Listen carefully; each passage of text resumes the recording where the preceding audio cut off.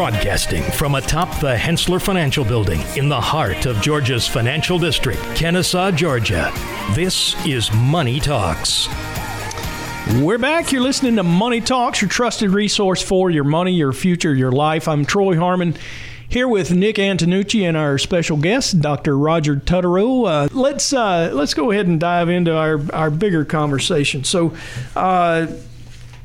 I know, Kelly Lynn, you've set this up, and really what we're talking about, we had a yield curve inversion this week. I'd actually that made a lot of news. Yeah. I come at it as kind of an observer of what goes on in the market, and I'm like, yield curve inversion, and I'm like, doesn't it have to stick for a while for it to be important? It does, and it also has to be a little more substantial than we've seen.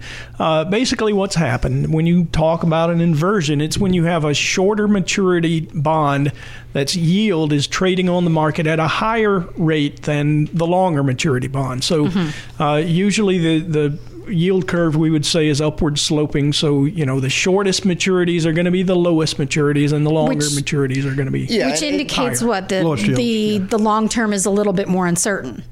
There's more risk. More risk. Yes, in a typical environment. Right.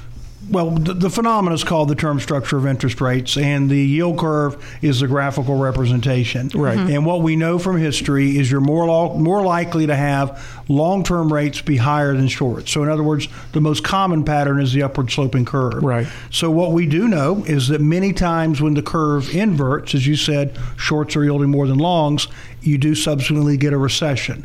And the academic research indicates that's correct, but we don't want to get so excited that every time you get a little inversion of a part of the curve for a short period of time. Look, if this stays inverts and stays there for a while, it's worth talking about. But we have to avoid the temptation that every time we get a little bump like that. And we've had false signals before. We had one in 2020 coming into what turned out to be a recession, but there's no way that the yield curve could have predicted something like that. That was forced. And even beyond that, should it happen and stay there for a sustained amount of time, this isn't to say that there's going to be a recession this year. It's not to say there's going to be a recession, 6 months from now. There's average lag factor of about 17 months, somewhere in there. But again, we need to see it stay there for a sustained amount of time. Right. You don't just have 1 basis point, the twos move above the tens for 5 minutes, and then I know, and yet it makes all the headlines. Right. Of course, fill up the news viewership, cycle, right? But you're right. 2-10 spread's the one that historically got most attention. But recently, people started looking at 3-month versus the 10-year. Yeah, which the spread there is still very wide. Right, and that's actually one of the components to the Conference Board's leading economic index. Right.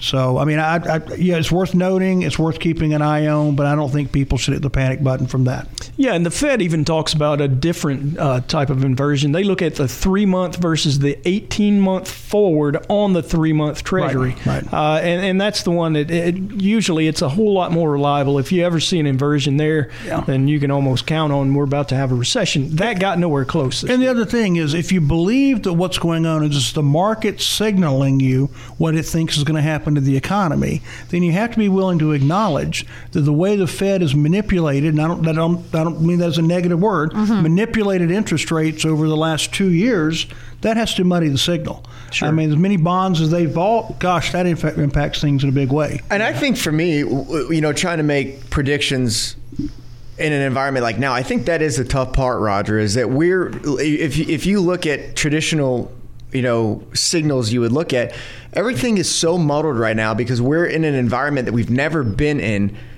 We haven't seen inflation like this in 40 years. We certainly didn't have a Fed policy where rates were at or near zero while this was happening. So I think it just makes it even more difficult right now to, try and make some sort of a prediction about, future policy or what that means for potential recession. Right. And even over a longer run, if we think about it now, go back to January 2008 when we began the Great Recession. Right. We had 7 years where the Fed funds rate essentially at zero. Right. Then we started raising them in late 15. Then we started bringing them back down in 19. We've had roughly 2 years now with them at 0. That's an awful lot of time where we've been extremely accommodative in terms of policy. Yeah, well, and not only that, we printed a lot of money in 2020, handed it out to the individual consumer. I mean, you wound up having a strange reaction where a lot of folks just decided they weren't going to work. They'd gotten laid off. And I mean, even now, we've got underemployment at about 7.8%, I think it is, which is a bit higher than normal. I think it gets down to around 5%. But unemployment at 3.8 doesn't look as bad. But there's a lot of folks that don't have a job. Your labor force participation is still running 1% below where it was before the pandemic. Exactly. Number one concern I hear from businesses today, I cannot attract and retain labor and the cost of wages that comes with it. Right. Mm-hmm. Yeah, and that's a tough spot for small business, no doubt. I think one of the things that I get hung up on is looking at Fed policy. Obviously, I'm glad to see rates increasing, but should we find ourselves in a situation where there is no soft landing? I feel like the Fed is in a position where your tools, you've run out of tools. Let's say we get up to 2.5%. So you slam rates back down to 0. In relative magnitude, I just don't feel like the impact of that is going to be as substantial as it has been in the past, where the Fed can slam rates lower by a meaningful magnitude. What are your thoughts there? Monetary. I'll tell you what. Why don't we? I don't mean to cut you off. But why don't we go to a break real quick? As I've already mentioned, Dr. Tutterow is a professor of economics at Kennesaw State University and our chief economic advisor at Hensler Financial, and we've been talking about inflation and various other things. And Kelly Lynn is going to smack us in the back of the head if we don't get on with it. So. We probably ought to. I mean, he's referring to my looks that I'm shooting across the room. Yeah, I'm not sure what I've done, but I know it wasn't good. Right. I mean, that's just the way this goes. So let's talk about something. I've heard a lot.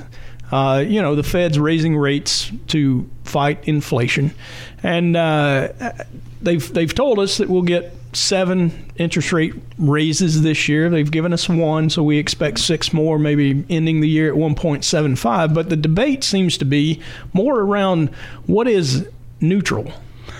Yeah, and if you look at the Fed funds futures market, it's implying that by next February we're going to be well in the 2s on Fed funds rate. Okay. And so the question on neutral for me can't be done or can't be answered outside the context of the current inflationary environment. We're up 7.9% for the CPI. Right. We're up about, I think it's 6.4 for core CPI. Right. And on Thursday we got the report for the Fed's preferred measure, PCE, right, which is also running about 3 times where they wanted it. Sure. So to me, you can't say you got a 2 or 3% interest rate and it's neutral, because the real rate, which is the rate that you hear quoted, minus the inflation rate, is still very negative. Very negative. And so I still think that's accommodative policy from my perspective. Yeah, so, I've heard the neutral rate being bandied about, maybe 2.5%. And then, other people come on top of it and make the point you just did. That's not nominal. That's the real rate that we should be talking about. So are we talking about 7.8% plus 2.5%? Are we going to 10% on an interest rate? Well, you got to assume inflation is going to come back down from 7.9%. Right. I mean, I'm not saying that's going to be next month, 2 months from now, but we're talking by the end of 2022, right? Is what you're guiding towards, what the Fed's referencing. Again, I think it's probably optimistic to assume we're back down to those mid-high 2s, low 3s, but do we have to have a spike in rates like we did in 81? I mean, the overnight lending rate was over 20%, or it was at 20% a couple of times during 81. They spike it for a month and let it come back and do it again. Yeah, two things in play there. First off, we were in a double-digit inflation time, but also Paul Volcker, who was chairman of the Fed at that time, who passed away right as the pandemic started. Volcker departed from targeting interest rates to actually targeting the monetary aggregates. How much credit is there in the economy? And when you do that, interest rates get very volatile because any shock to the demand side shows up as rates, not on quantity. Okay. So what he did between October of 79 and in 1982 was he targeted those aggregates, and the rates not only went high, but you're right, Troy, absolutely volatile. You can see swings of several percent in the span of only a month. Right. Yeah. So, I mean, do you expect we would see,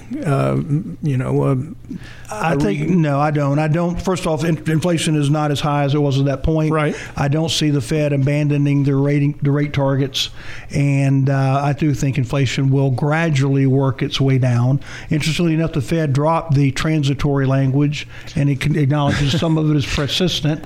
But I think we need to brace ourselves for rates continuing to have some upward pressure. Right. And I think that's okay. I mean, I don't think a healthy economy is one in which the short end of the yield curve is at a quarter point. Right. Now I've heard that most think that we haven't seen the peak in inflation yet, that we might see it in the next couple of months, at least reported, and I know there's a month's lag.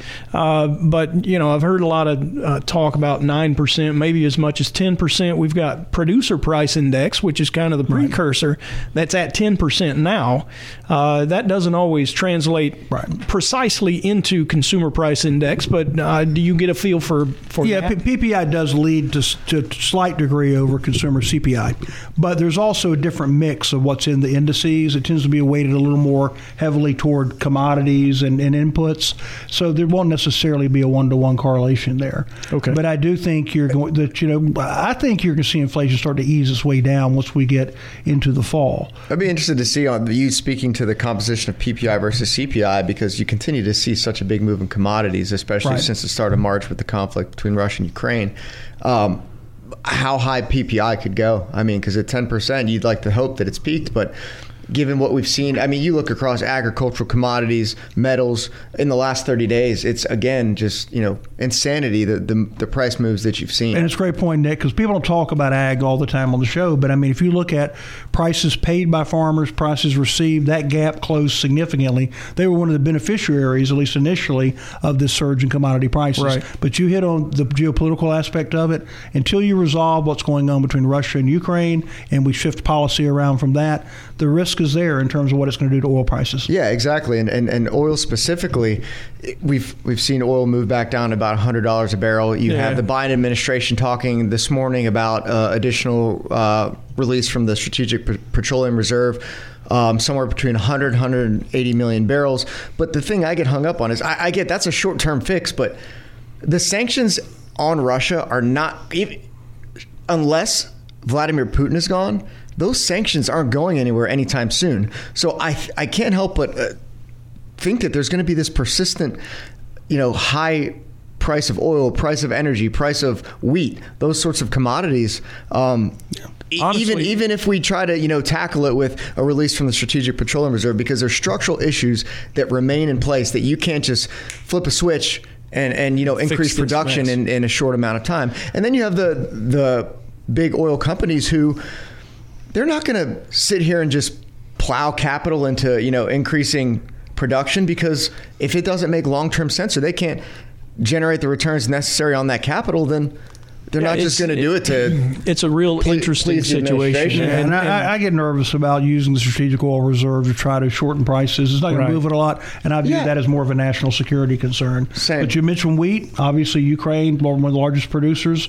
America's breadbasket, if you will. So there's pressure there, and it's going to be an interesting play to see how that plays out. Yeah, it's Nick. You mentioned oil companies not being willing to produce more. There's a lot going to work there. Part of it, I think, is political. They've been there's a lot of cheerleaders against them, and folks in the government that are trying to really push electric vehicles. They know that there might be significant declines in demand over the long term, and I mean, why in the world would you dump a bunch of money into something you're not going to be able to gain all the benefits from? Yeah, one last thing back to the release of the reserves. I think it was interesting to me. So I think first time we did it was 30 million barrels, and we did 50. Now we're talking another 100. That'd be 180 in aggregate. It's 25% of the reserve, and it put us at our lowest level since 2002. So 20-year low in the On the SPR reserve. should they release the additional 100 million barrels. Yeah, I would agree. I don't. And you got to refill that. You have to replenish that at some point too. It's such a short term potential fix. And I mean, you've seen states back off of taxes. Georgia's done it. Trying Or to make send out money.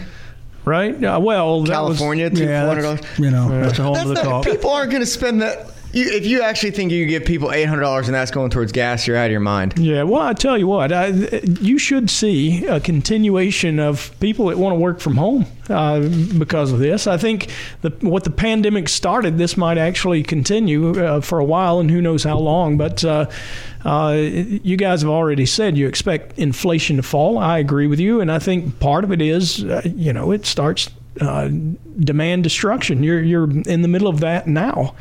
So the rates will cure themselves at some point, or the inflation rate will cure itself at some point. We just don't know what that's going to look like or how far rates have to go to combat it. Now, if I'm not mistaken, hasn't the Fed stopped all of its bond buying activity? Yeah, the way the shift to normalcy is to have three legs. The first one, which is the taper, Right. which was them slowing down how many bonds they are buying, has ended.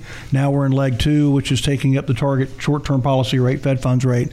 And then the third leg is where I think it's going to get really dicey, which is when they actually talk about how to shrink the balance sheet. Because the Fed's holdings are over 8 times as big as they were in 2007. Yeah. The economy's not that big, so that tells you we got a pretty big balance sheet. Sure. And it's going to, at some point, it's going to have to be right-sized. And So- last time we did it, it wasn't pretty. Yeah, Right. and that's the thing. And I was about to ask, what do you think the probability is for a recession? Will they have a soft landing? Will we be able to keep from going negative on economic activity growth? Well, I think I don't usually criticize the Fed. I have infinite respect for them. I think they are a little bit behind the curve. Yeah. But where I think the risk on the right side of the balance sheet is going to come in is volatility in the financial markets. Yeah. Last time they tried that, second half of 2019, the funding market got a little bit dicey. Yeah, no doubt. We had liquidity issues. So, Kelly Lynn, where are we going from here? Next, we're coming up with some listener questions. And so I got one person who's asking if real estate is a hedge against inflation. Oh, so good question. I think it's a good question. We're going to cover that next. You're listening to Money Talks, your trusted resource for your money, your future, your life. Education, money is motivation. He don't live but love and passion. When he can buy his satisfaction. Money, money, get rich, but not trying. All material presented is from sources believed to be reliable and current, but accuracy cannot be guaranteed. The contents are intended for general information purposes only. Information provided should not be the sole basis in making any decision and is not intended to replace the advice of qualified professionals, such as tax consultants, insurance advisor, or attorney. Although this material is designed to provide accurate and authoritative information with respect to the subject matter, it may not apply in all situations. This is not to be construed as an offer to buy or sell any financial instruments. It is not our intention to state, indicate, or imply in any manner that current or past results are indicative of future profitability or expectations. Portfolio holdings discussed are subject to change. There is no guarantee that in the future these securities will be held in the Hensler accounts. As with all investments, there are associated inherent risks. Please obtain and review all financial material carefully before investing. Hensler is not licensed to offer or sell insurance products. This overview is not to be construed as an offer to purchase any insurance products.